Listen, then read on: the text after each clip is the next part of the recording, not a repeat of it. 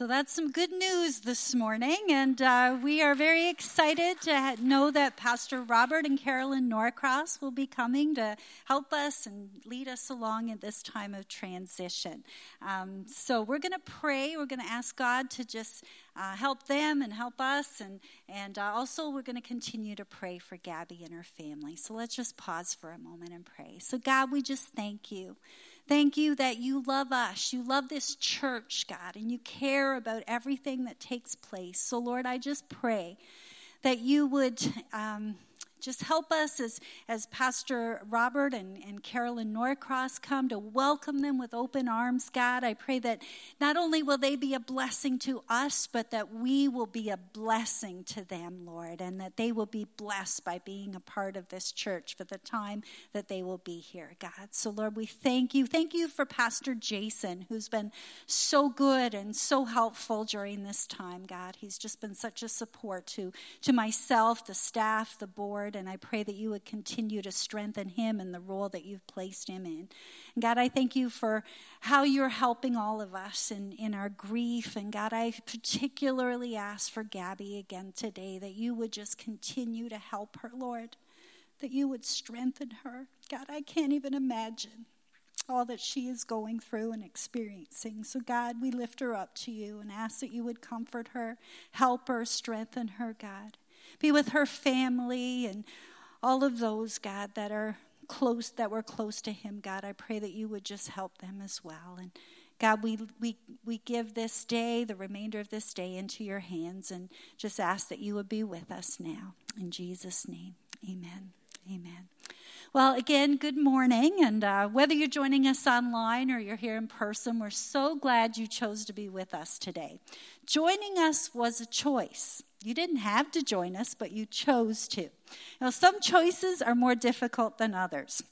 It's like there was this husband and wife who prior to marriage decided that he'd make all the major decisions and she'd make all the minor ones. Well, after 20 years of marriage, he was asked how this arrangement worked. And he said, "Oh, this is great. In all the years, I've never had to make a major decision." Some people like to be the person who gets to choose.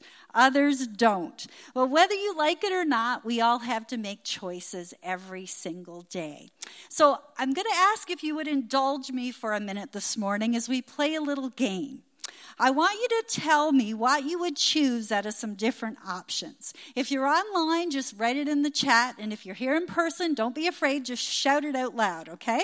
If you had to choose between white chocolate or milk chocolate, what would you choose? Me, I'm a white chocolate kind of girl. Okay, if you could drive a car or a truck, what would you choose?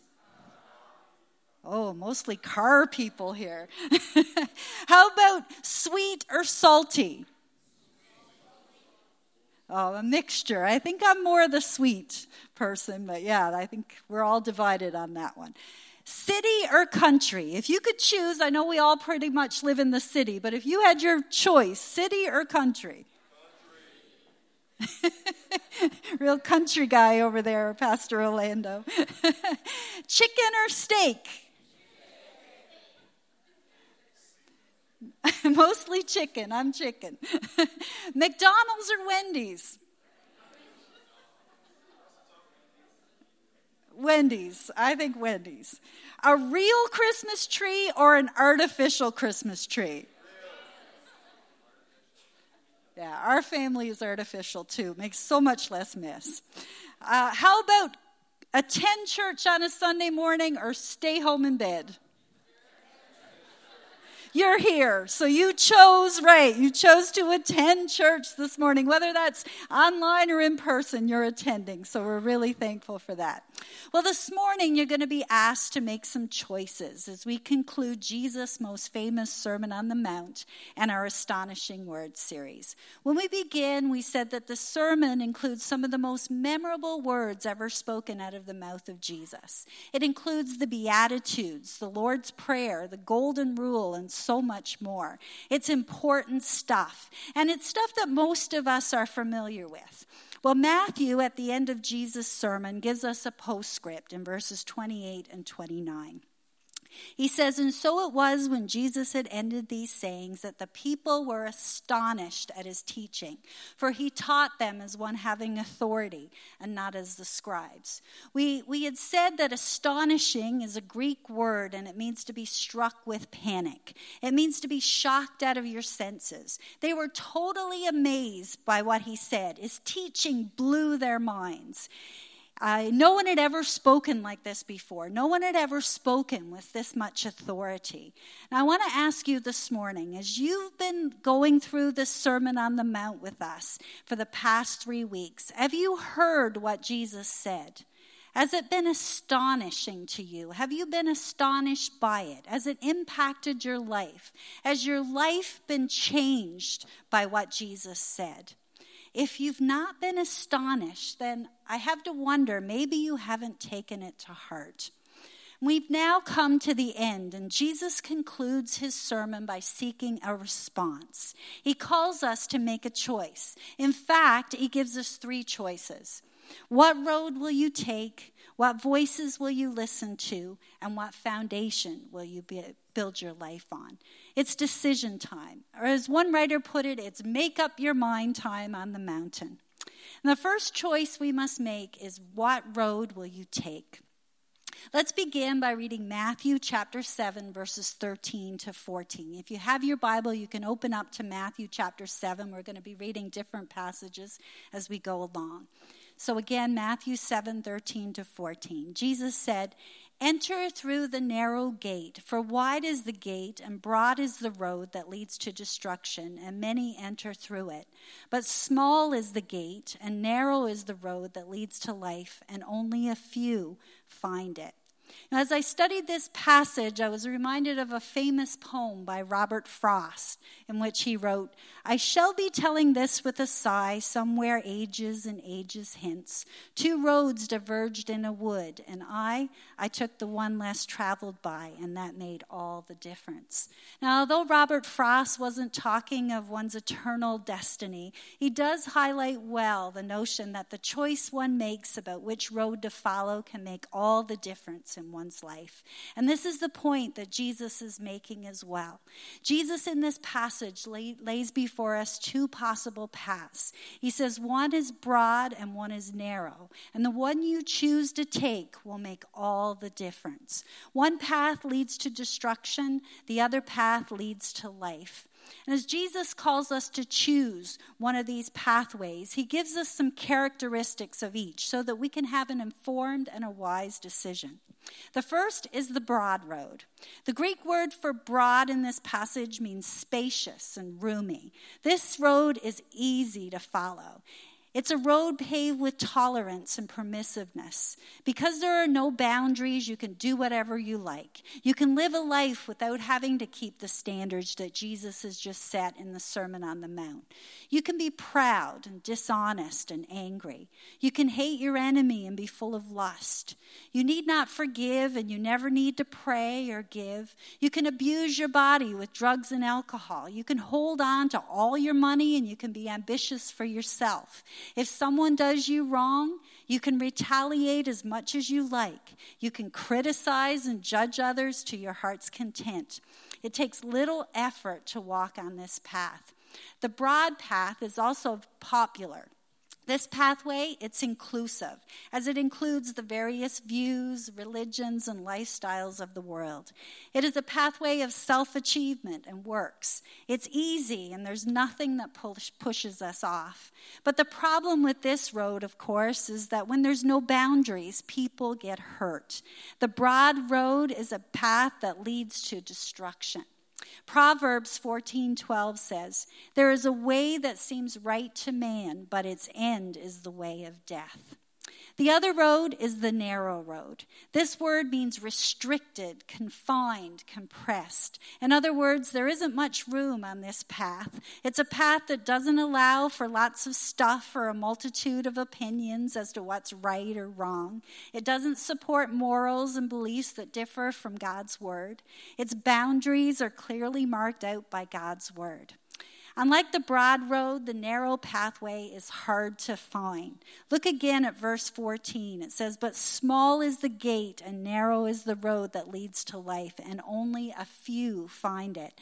Well, I think for some it might be easier than others, because some are raised in Christian homes and are exposed to the gospel from a young age. Others live in places, though, where the gospel is not spoken and there is no gospel witness. Creation witnesses to them of God's existence and glory, but they might not lack any opportunity to hear biblical truth. Others are exposed because Christians live in their society, but they've either rejected it or not considered it. Whatever a person's situation, the narrow road is not so easy to find, and only a few find it and even less accept it. The narrow pathway is also unpopular. See, there's no room for other truths or other ways because Jesus is the only truth and the only way. Jesus said in John 14:6, "I am the way, the truth, and the life. No one comes to the Father except through me." But it's the narrow path, you see, that leads to the Father and to eternity in heaven. In life, people typically take the path of least resistance. Therefore, people are naturally inclined to follow the broad road of the world. To find and follow the narrow path, you must turn away from the crowd, sometimes even leaving friends and family to do it. Sometimes it's a lonely path, though those who follow it are never alone because Jesus is with them. The narrow pathway is also difficult. It's difficult for a number of reasons. To go down the narrow path, you must be willing to leave some things behind. Now, on this road, humility is the order of the day. It's a road of purity, integrity, and honesty and forgiveness. It's a road that requires you to do unto others as you would have them do unto you. Now, on this path, you will always battle sin. We'll fight against ungodly attitudes and actions, but this fight against sin is not only to conquer our own sin, but to help others conquer their sin as well. Remember in Matthew 7:1-6, where Jesus calls for his disciples to help others to take the speck out of their eyes? Now, this is not easy, and it's not a popular thing to do. Life is more difficult, yes, on the narrow road. Also, because we can expect that people will falsely accuse you and say all manner of evil against you because of Jesus. And in the last beatitude, Jesus said the kingdom citizens will be persecuted because of righteousness. They will be persecuted because of their moral beliefs. You see, those on the broad path hate any restrictions that hinder their comfort. To teach that doing certain things is a sin will cause some people to dislike you, but also simply because one chooses not to participate in what the world considers acceptable, many are going to be mocked. It's a difficult pathway. Paul said that all who want to live godly lives in Christ Jesus will be persecuted. The broad road is easy, the narrow way is difficult. This is the road, though, that Jesus took, the road that led to the cross, and it's the road that Jesus is asking us to take as well. In Luke 9:23, Jesus said, "If anyone desires to come after me, let him deny himself, take up his cross daily, and follow me." See, this is difficult, this pathway that leads to life, though. In fact, to enter it, you will experience new life. In John 17:3, Jesus said, "Now this is eternal life, that they know you, the only true God, and Jesus Christ, whom you have sent." See, although followers of Jesus might be disliked and mocked by the world, they have a greater quality of life because of our relationship with God. There can be peace in the midst of the storm and joy in the midst of hardship. And while it isn't easy, we do not walk alone. Jesus tells us to walk it, and when we do, he'll meet us and he'll help us along the way. He said, "I come that you may have life and have it more abundantly." In fact, as we walk with Jesus, we find this difficult path a little more easy to follow because Jesus said, "Come to me, all you who are weary and burdened, and I will give you rest. Take my yoke on you and learn from me, because I am gentle and humble in heart, and you will find rest for your souls. For my yoke is easy to bear, and my load is not hard to carry." See, ultimately, those who follow the narrow path will find eternal life. There are two roads, one leading to destruction, the other leading to life. One is readily found, the other must be searched for. One is popular, the other unpopular. One is easy, the other difficult. Which path will you take? You must choose. The second question that we're faced with is, what voices will you listen to? Let's continue on in Matthew 7 to read verses 15 to 23. It says, watch out for false prophets. They come to you in sheep's clothing, but inwardly they are ferocious wolves. By their fruit you will recognize them. Do people pick grapes from thorn bushes or figs from thistles? Likewise, every good tree bears good fruit, but a bad tree bears bad fruit. A good tree cannot bear bad fruit, and a bad tree cannot bear good fruit. Every tree that does not bear good fruit is cut down and thrown into the fire. Thus, by their fruit you will recognize them. Not everyone who says to me, Lord, Lord, will enter the kingdom of heaven, but only the one who does the will of my Father who is in heaven. Many will say to me on that day, Lord, Lord, did we not prophesy in your name, and in your name drive out demons, and in your name perform many miracles? Then I will tell them plainly, I never knew you. Away from me, you evildoers. Now Jesus, he gives us a serious warning here. He says, beware of false prophets. Beware of false teachers. See, there are those who come to you in sheep's clothing, but they are ferocious wolves. Now, the wolf is the natural enemy of sheep, so we really need to be careful. That same description that Jesus uses is used elsewhere in the Bible to describe officials and rulers and false teachers, people who are enemies of God and his people. It's a very serious matter to harm God's people. Jesus warns us that such people will be like trees who are cut down and thrown into the fire. And on the day of judgment, he will say to them, away from me, you evildoers. Now, in this world of social media, YouTube and online streaming, there are so many voices out there that we can listen to. Some may be appealing, but we need to be careful because some are false teachers. So how do we spot the false teachers? How can we know what's the right church? How can we know who's a true teacher? How can we know who to listen to? You know, practically every Christian leader has at some point been accused of being a false prophet. So how do you know they're not? How do you know that I'm not? Well, listen to what Jesus says. First in verse 16, and he repeats it in verse 20.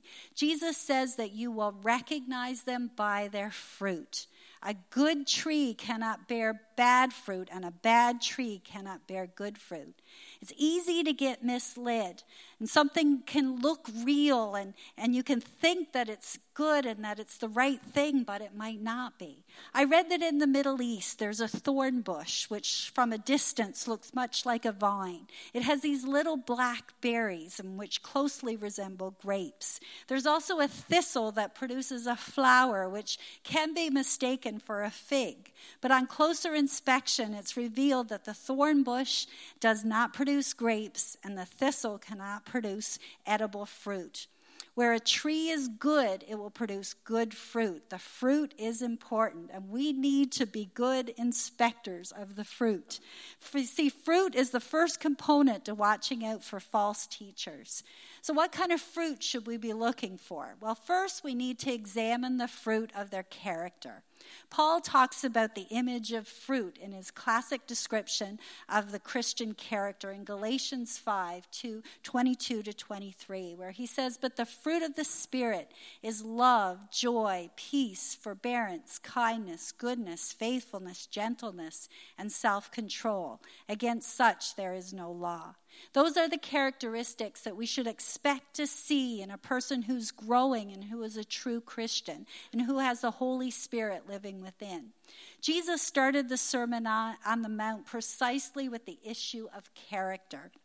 A true follower of Jesus will begin to develop the kind of character described in the Beatitudes. There should be humility, a thirst for righteousness, a merciful attitude, meekness, and purity. And of course, We will never find perfection because all leaders are human beings and have weaknesses and are subject to temptations just like the rest of us. But we need to ask ourselves whether there are fundamental flaws in their character. We need to be good fruit inspectors.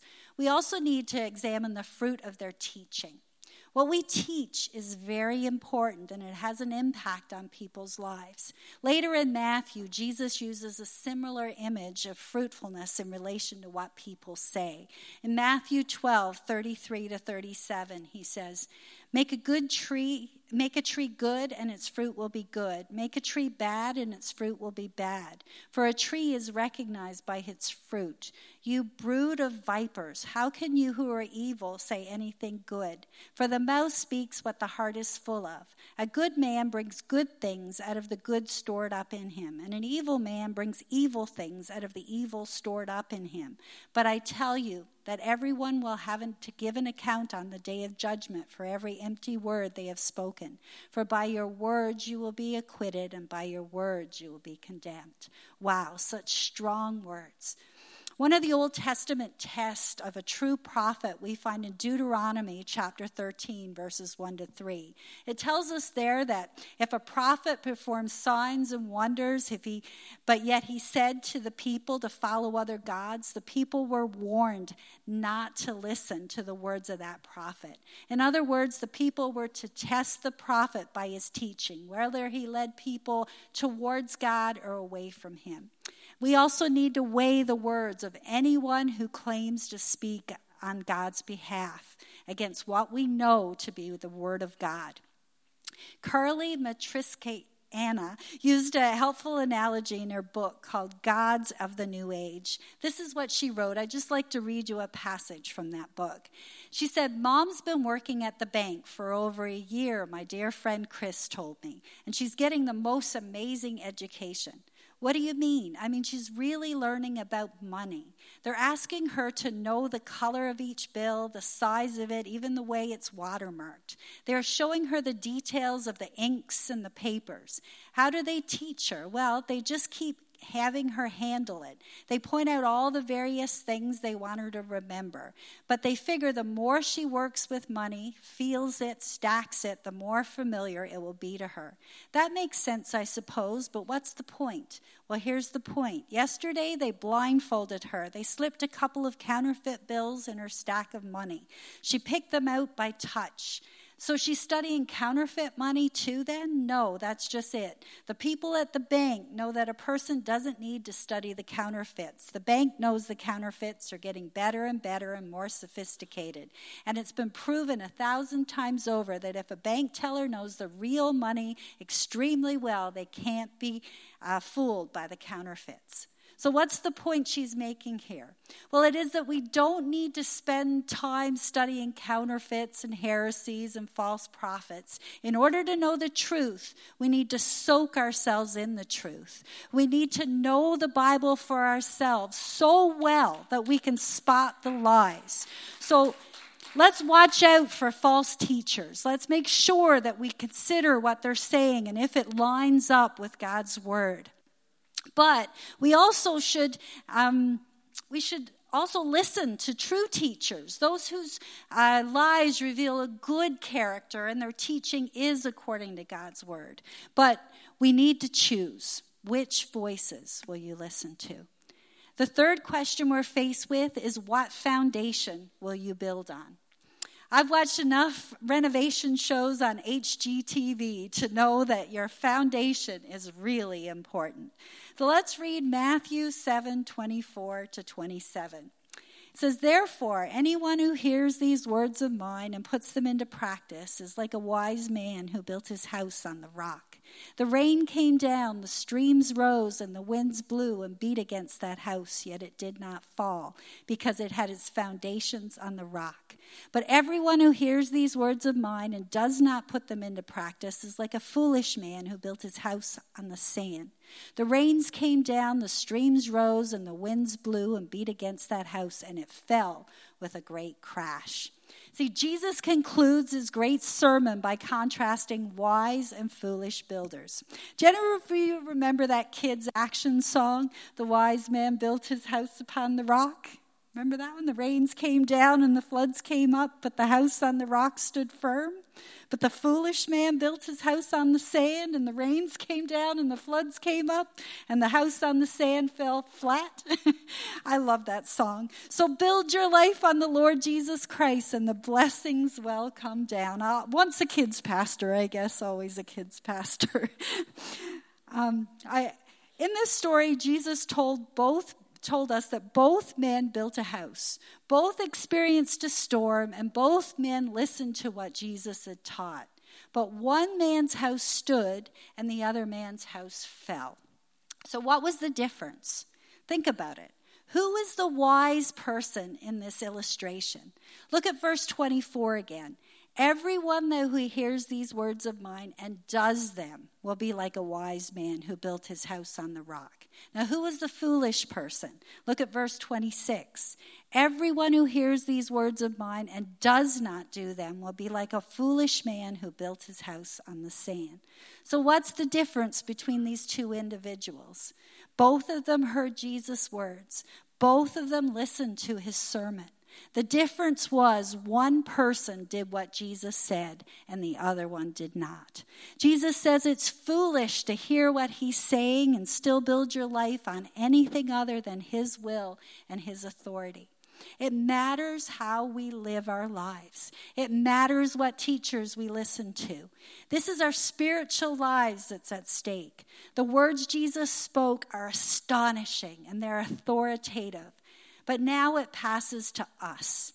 We've heard the true teaching of the true teacher. We must choose. Will we obey his authoritative teaching and live as the wise man, or will we continue to live our ways the way we want to and be wrecked when the storms come? Someone once said, it may be true that there are two sides to every question, but it's also true that there are two sides to a sheet of fly paper, and it makes a big difference to the fly which side he chooses. So you must choose. Which foundation will you build your life on? Now, if you're here this morning or you're listening online and you do not know Jesus as your Savior, I want to give you an opportunity to respond to this call to enter through the narrow gate and to follow Jesus. We enter that gate by faith in Jesus alone. It is a gift of grace, and we don't earn it. In fact, we can't earn it. We don't pass through the gate by living a righteous life, for we can never be righteous enough. It's simply a gift of grace that we receive by faith. Jesus came and he laid down his life on the cross to pay for our sin.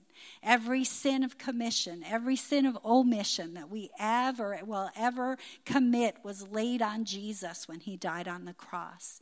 He paid the penalty for our sin so that we can be offered this gift of grace where our sins can be forgiven and the righteousness of Jesus can become ours.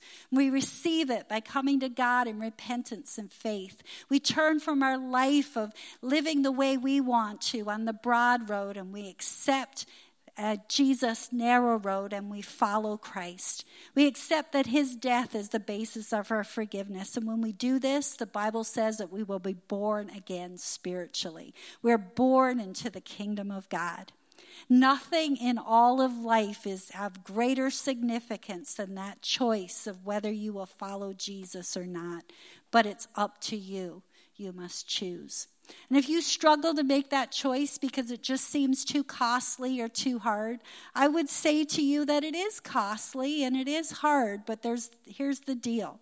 You need to look at it from the vantage point of the destination. In the end, when you arrive at that final destination, I can guarantee you that you will look back at the cost and any difficulty and you will say the cost was well worth it.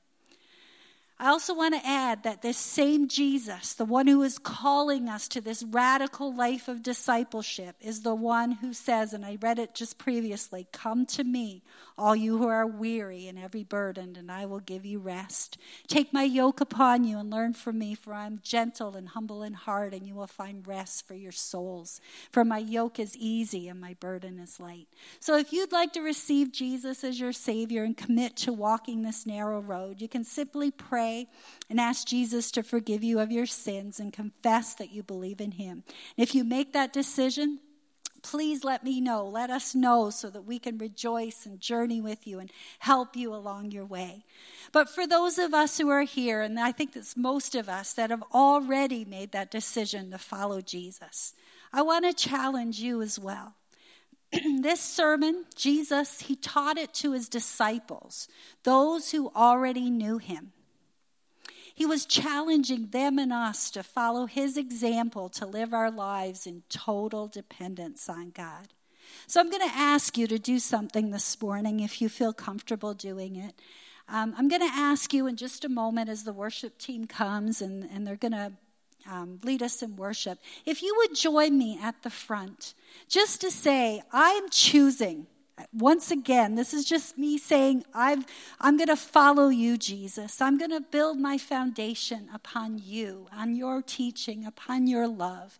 And just spend a couple of moments just worshiping God and just recommitting our lives to him this morning and saying, yes, God, I want to choose you today.